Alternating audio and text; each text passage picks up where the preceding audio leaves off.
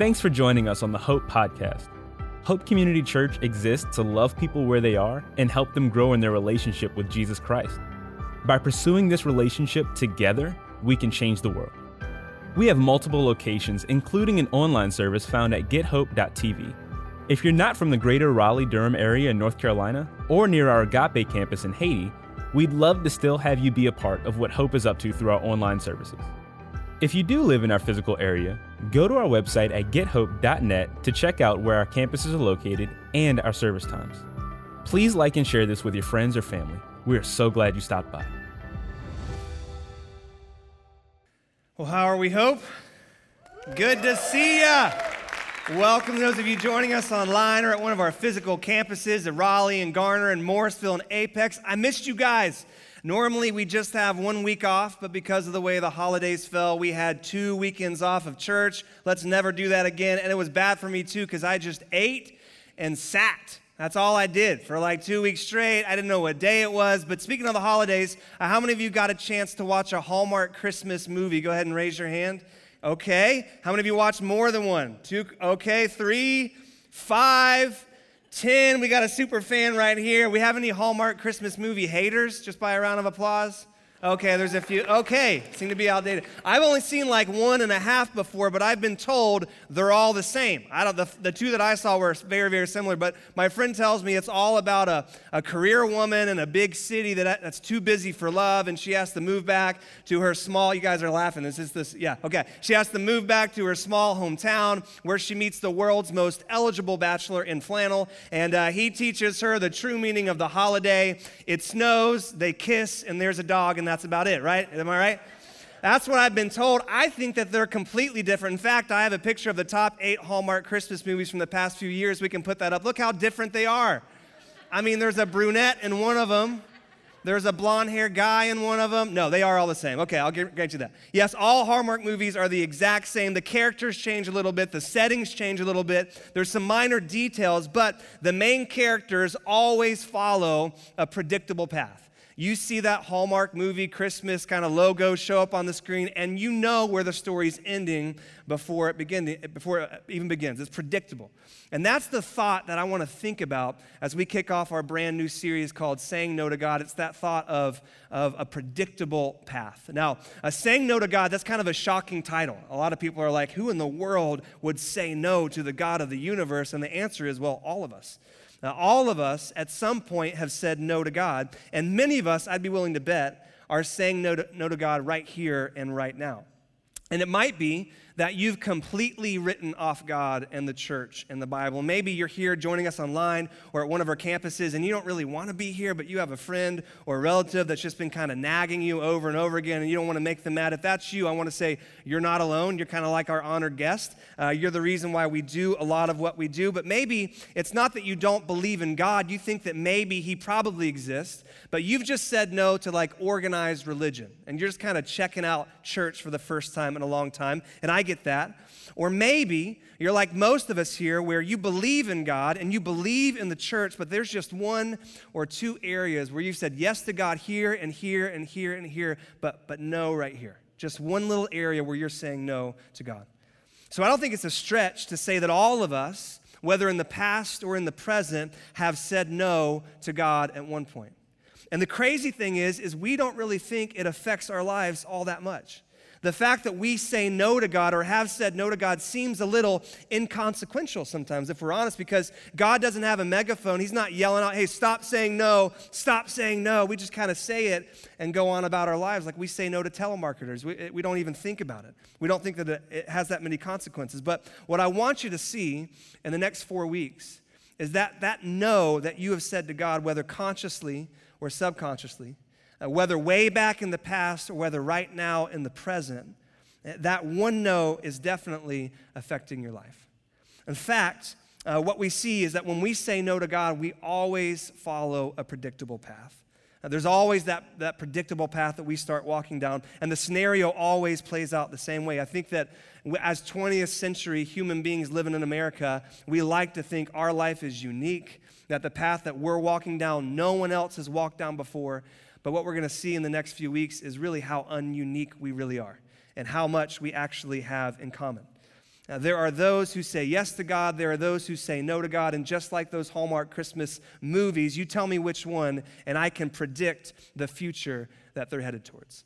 So over the next few weeks, I want to walk all the way down the path of saying no to God, all the way to the bitter end, and then we're going to take some time to turn back and look at the path of saying yes to God, and we're going to take that journey alongside of a guy that some of you know and all of you have heard about. It's a guy named Jonah. So if you have your Bibles, go ahead and turn with me to the book of Jonah. First off, good luck. It's really, really hard to find, so use your table of contents and keep your marker there for next week. But we're going to be going through this book of Jonah verse by verse over the next few weeks. So as you're turning there, I know some of you are questioning, why in the world would you choose the book of Jonah? I mean, isn't that a kid's story? If you grew up in the 90s, that's like the fish slappers of Nineveh, right? The VeggieTales, like 2 of you know what I'm talking about. But it seems like there's some deeper parts of the Bible. And what I would say is Jonah is a simple story, yes. But it is more profound and more deep than you probably know. And what we're going to see is that in the story of Jonah, you're going to see your story. In Jonah's story, we're going to see our story. So let's get into it. Let's just read the first verse. It says this. Now the word of the Lord came to Jonah, the son of Amittai. Now, that's an important sentence, okay? Because a lot of people have a hard time believing that this story of Jonah could be true. So even if you didn't grow up in church, you probably know the story of Jonah. And a lot of people say this can't be true. I mean, are we to believe that there was a guy who jumped into the ocean, got swallowed by a large fish, survived for 3 full days, and the fish spit him up on dry land, and he lived to tell the tale? Like, are we to believe that's a true story? And whenever anyone asked me that, which is not, like one person asked me that one time, I said, that's not even like my top 10 list of hardest things to believe in the Bible. Like if you're a Bible-believing Christian, you believe that God created everything out of nothing, that he spoke the world into existence. You believe in Noah and the flood, that God split the Red Sea, the 10 plagues. You believe that the founder of our faith, Jesus, he died and he rose again.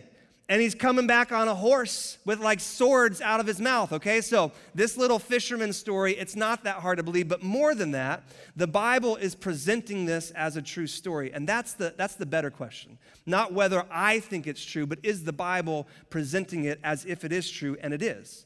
Those first few words, now the word of the Lord came to, they show up all over the minor prophets and the major prophets. In fact, if you flip over one page to Micah, it says the word of the Lord came to Micah. So Jonah doesn't say, once upon a time, there was a guy named Jonah. He says, no. This is a real guy. He was a real prophet. He's the son of Amittai. He actually shows up elsewhere in the Bible. You can read about him in 2 Kings. He prophesied along the same time as Isaiah and Micah. But really, the main reason I believe this is true is because Jesus believed that it was true.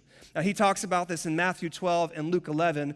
He viewed this as a historical events as a very important prophetic symbol of his ministry here on earth. So, if the dude who was raised from the dead believes it's true, I'm going to go with that. All right, so let's keep going. It says this. Now the word of the Lord came to Jonah, the son of Amittai, saying, arise, go to Nineveh, that great city, and call out against it, for their evil has come up before me. Okay. Anybody a prophet here? Go ahead and raise your hand. No one, me neither. Okay, so we need a little bit of help because for us nonprofits, this just seems, not like churches, but nonprofits, this just seems like a normal average Monday in the life of a prophet. God gives you a message and tells you to go and tell it to a certain group of people, so you take that message and you go. But what you have to see is that this is no ordinary job that God has given Jonah. See, Nineveh is the capital of Assyria. Everyone say Assyria. And Assyria is one of Israel's main enemies at this time. Actually, Assyria is one of the world's main enemies at this time. And Assyria is filled with some bad dudes and some bad dudettes, okay? I don't know if you know much about Assyria, but they were one of the most violent and brutal nations that has ever existed. So if you're squeamish, go ahead and check out for a second. But they believed that the best way to stay in power was to strike fear in the hearts of their enemies. So they would not take any prisoners, and they would leave no survivors. So after a battle, if there were some people that were alive, one of their common practices would be to cut off both of their legs and one arm so they could have the pleasure of shaking their hand and looking them in the eye as they slit their throat, okay? Bad dudes, bad dudettes. Another thing they would do is they would skin their prisoners alive. Then they'd bury them up to their neck in the sand. They'd pull out their tongue and put a stake in it so that they would die of thirst. Then they would decorate the walls of their city with the stretched skin they just cut off, all right? Joanna Gaines would frown upon that. That's some evil level stuff, okay? Do I need to keep going? No. This is Assyria, and this is one of Israel's main enemies, a real threat at this point in time. And so God says, Jonah, I want you to go to their capital city, which is huge. We'll see it in chapter 3. It would take 3 full days to walk across. I want you to go to that city and stand before those people and say, if you do not repent, an unknown God is going to destroy you. And so Jonah hears this, and he does what many of us would do. Verse 3, but Jonah rose to flee to Tarshish from the presence of the Lord. So Jonah hears this, and he gets down on his knees, and he says, dear God, no. In Jesus' name, amen.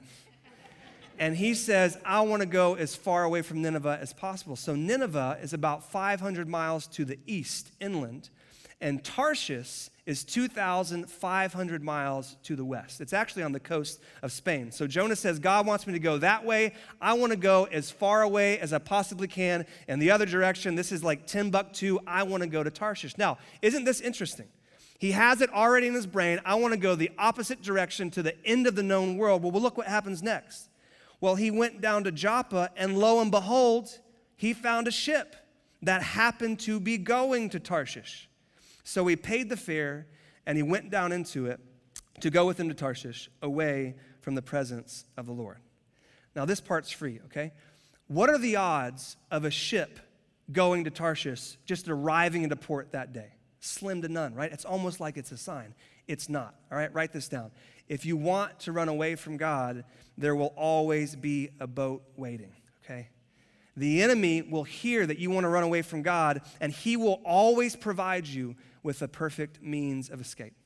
And that's so important because I've had these conversations, like talking to a couple or one person saying, man, I've been stuck in a dead-end marriage for 15 or 20 years, and I don't like my spouse, and they don't like me, and they don't respect me, they don't cherish me, they don't honor me. But a few months ago, this angel came into my life. And we just connected, and they really get me, they really understand me. It's a sign, right? Isn't it a sign that God wants me to be happy? And I would just say, no. It's just that when you run away from God, you have an enemy that will work overtime and hear that and jump in and into action, readying the ships. All right, so back to our story. The big question I want to think about today is, why did Jonah run? Why did he say no? Now, he gives us the answer in chapter 4, but I don't want to jump ahead. What's going in his mind in this moment? Well, first, I think he hates the Ninevites. He tells us this in chapters 3 and 4. He does not like the fact that God wants him to go to pagans. Now, there's some pastors and some commentaries that would try to get you to believe that Jonah's a little racist. He's not. He's a big racist. He takes pride in the fact that he is God's chosen prophet, that he's a part of God's chosen people. And he looks down, even hates and disdains any other nation, any other race, and especially any other religion. And so he doesn't want to give them the chance of repenting. Secondly, he's also really, really comfortable. He's a prophet of the king. So he's got a huge mansion. He's got not a car, like a donkey and carriage or something. He's got more money than he can spend. He's got fame. He's got acclaim. He doesn't want to leave all of that to go on a long journey. I think also he's afraid.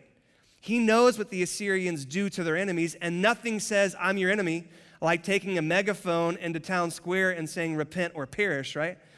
But I think the main reason that trumps all of those reasons is that he doesn't think that God should act the way that he's acting.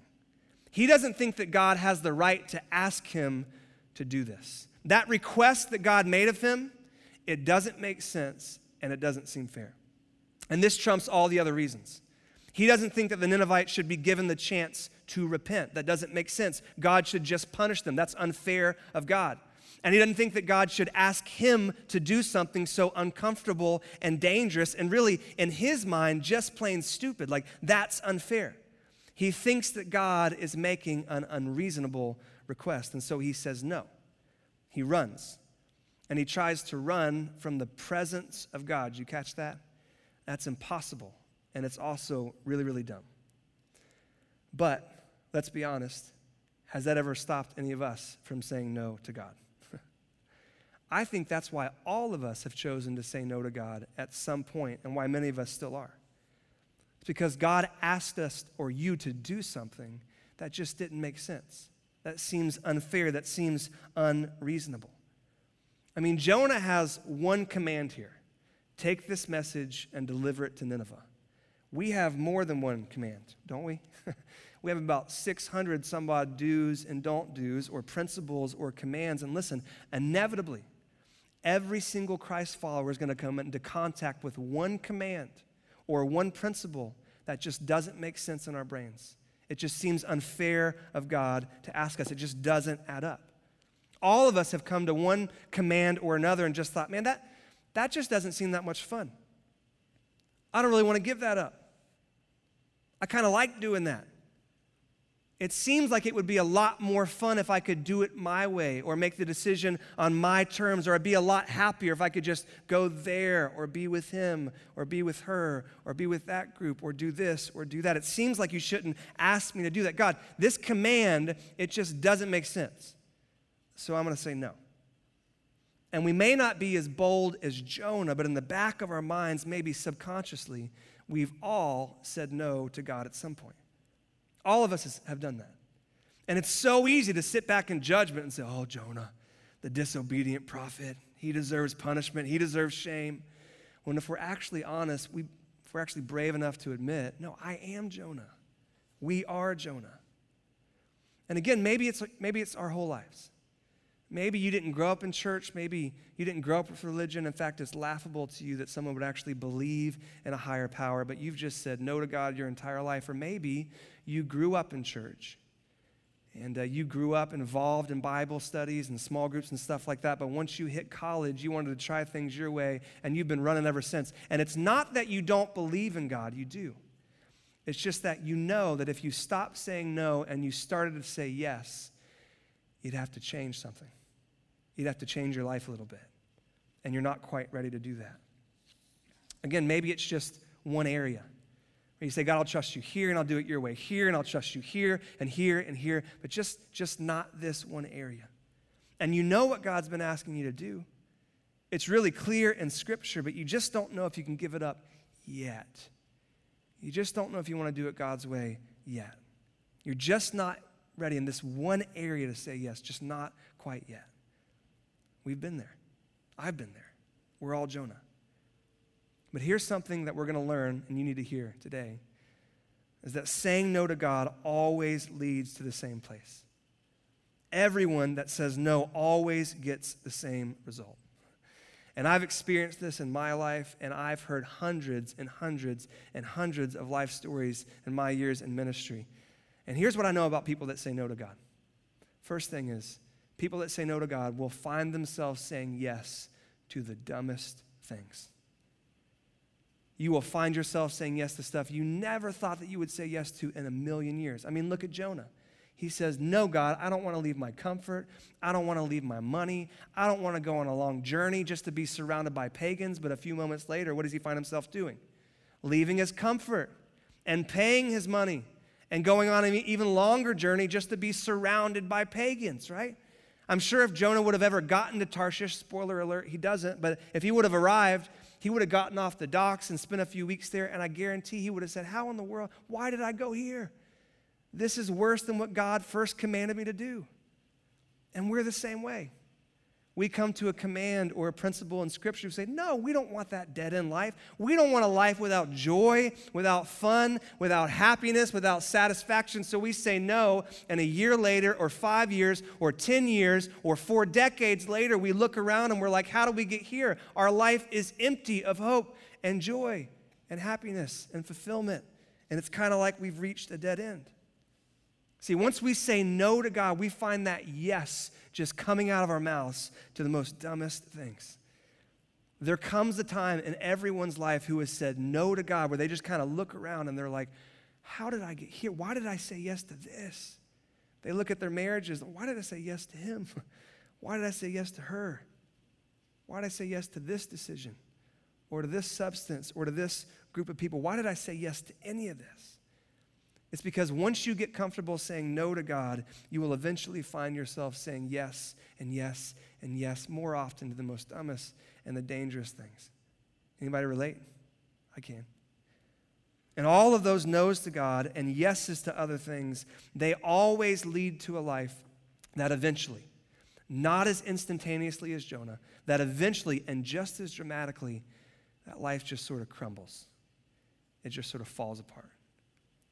There's a Proverbs that says, there's a way that seems right to man, but its end is the way to death.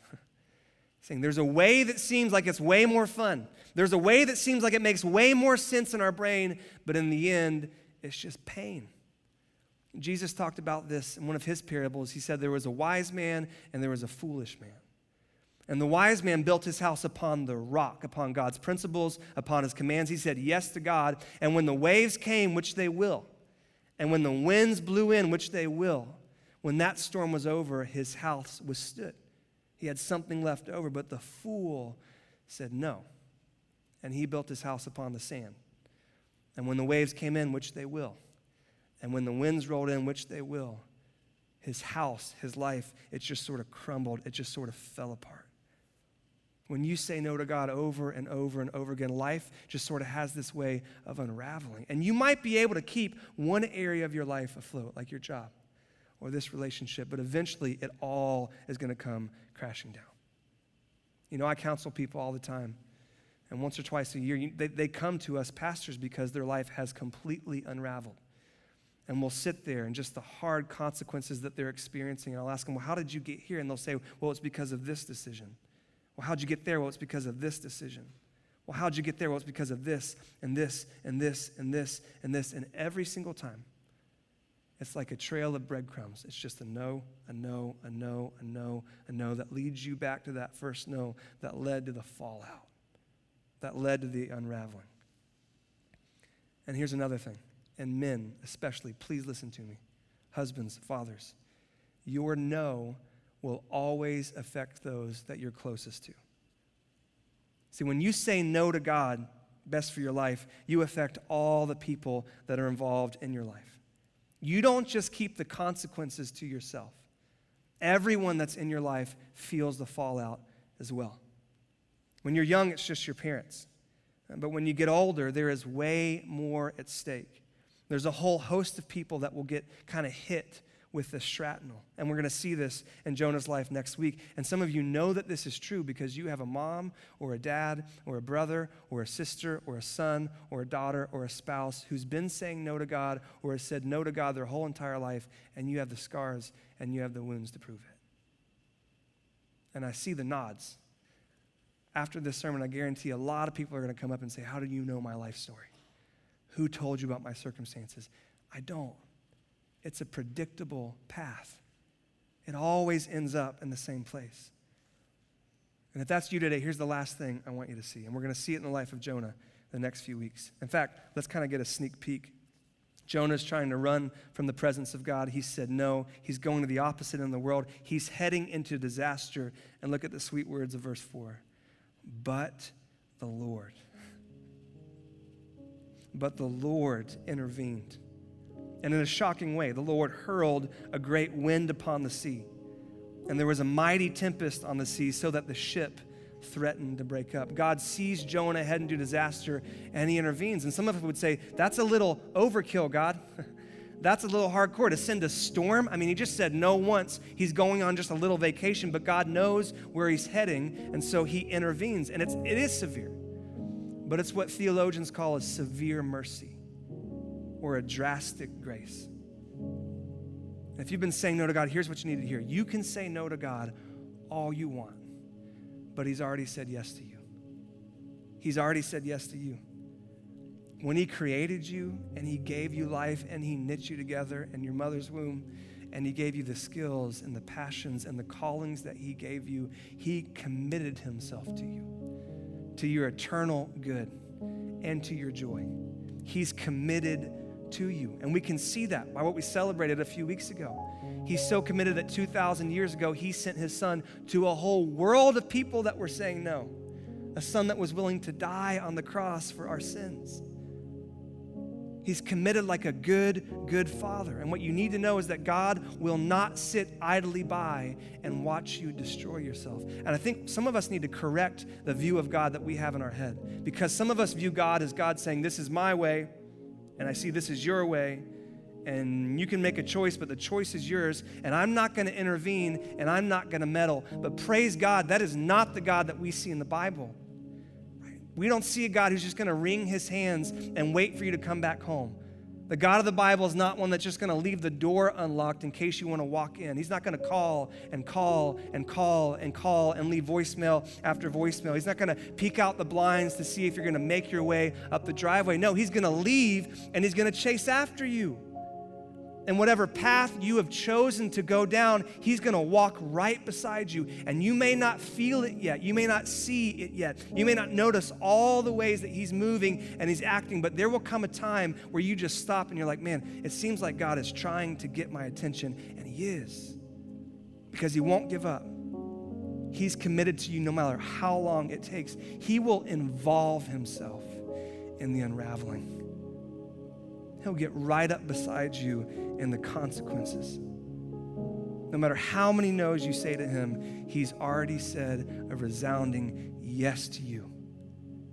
And he's going to do everything that he can to get you back, even if it means a storm. And we're going to see how that plays out in the next few weeks. But I have a creeping suspicion that that's why a lot of you are here in this room or watching online. That severe grace, that drastic mercy. I don't think it's any accident that you found our website, that you wandered into one of our campuses. I think God's sovereign. And he ordained these circumstances in your schedule to get you to hear this message so that you could have another chance, not a last chance, but one more chance to stop saying no and to start saying yes before the fallout, before the marriage crumbles, before you do lasting damage in the relationship with your kids, before you burn your bridges. You can stop right now. And you may not even know what that means. That's okay. We're going to do a deep dive in what that process of reconciliation and redemption looks like. But if that's you, and you just say, yeah, I've been saying no, and I've been trying to get myself to believe I'm happy that this is worth it, that I have joy, but I don't. And you would just admit, I'm tired, I'm worn out, and I'm empty. I want to ask you to do two brave things. One, I want you to tell someone. And it could be the person you're sitting beside, the person that brought you to church or that gave you the link to the website, or your small group leader. Better yet, just reach out online right now to one of our hosts, to one of our pastors listening in, or talk to a pastor at one of our campuses, a staff member. Just tell them, I've been saying no, I want to start saying yes. I don't know what that means, but I guarantee you they would love to help you take your first few steps towards God again, maybe the first time in a long time.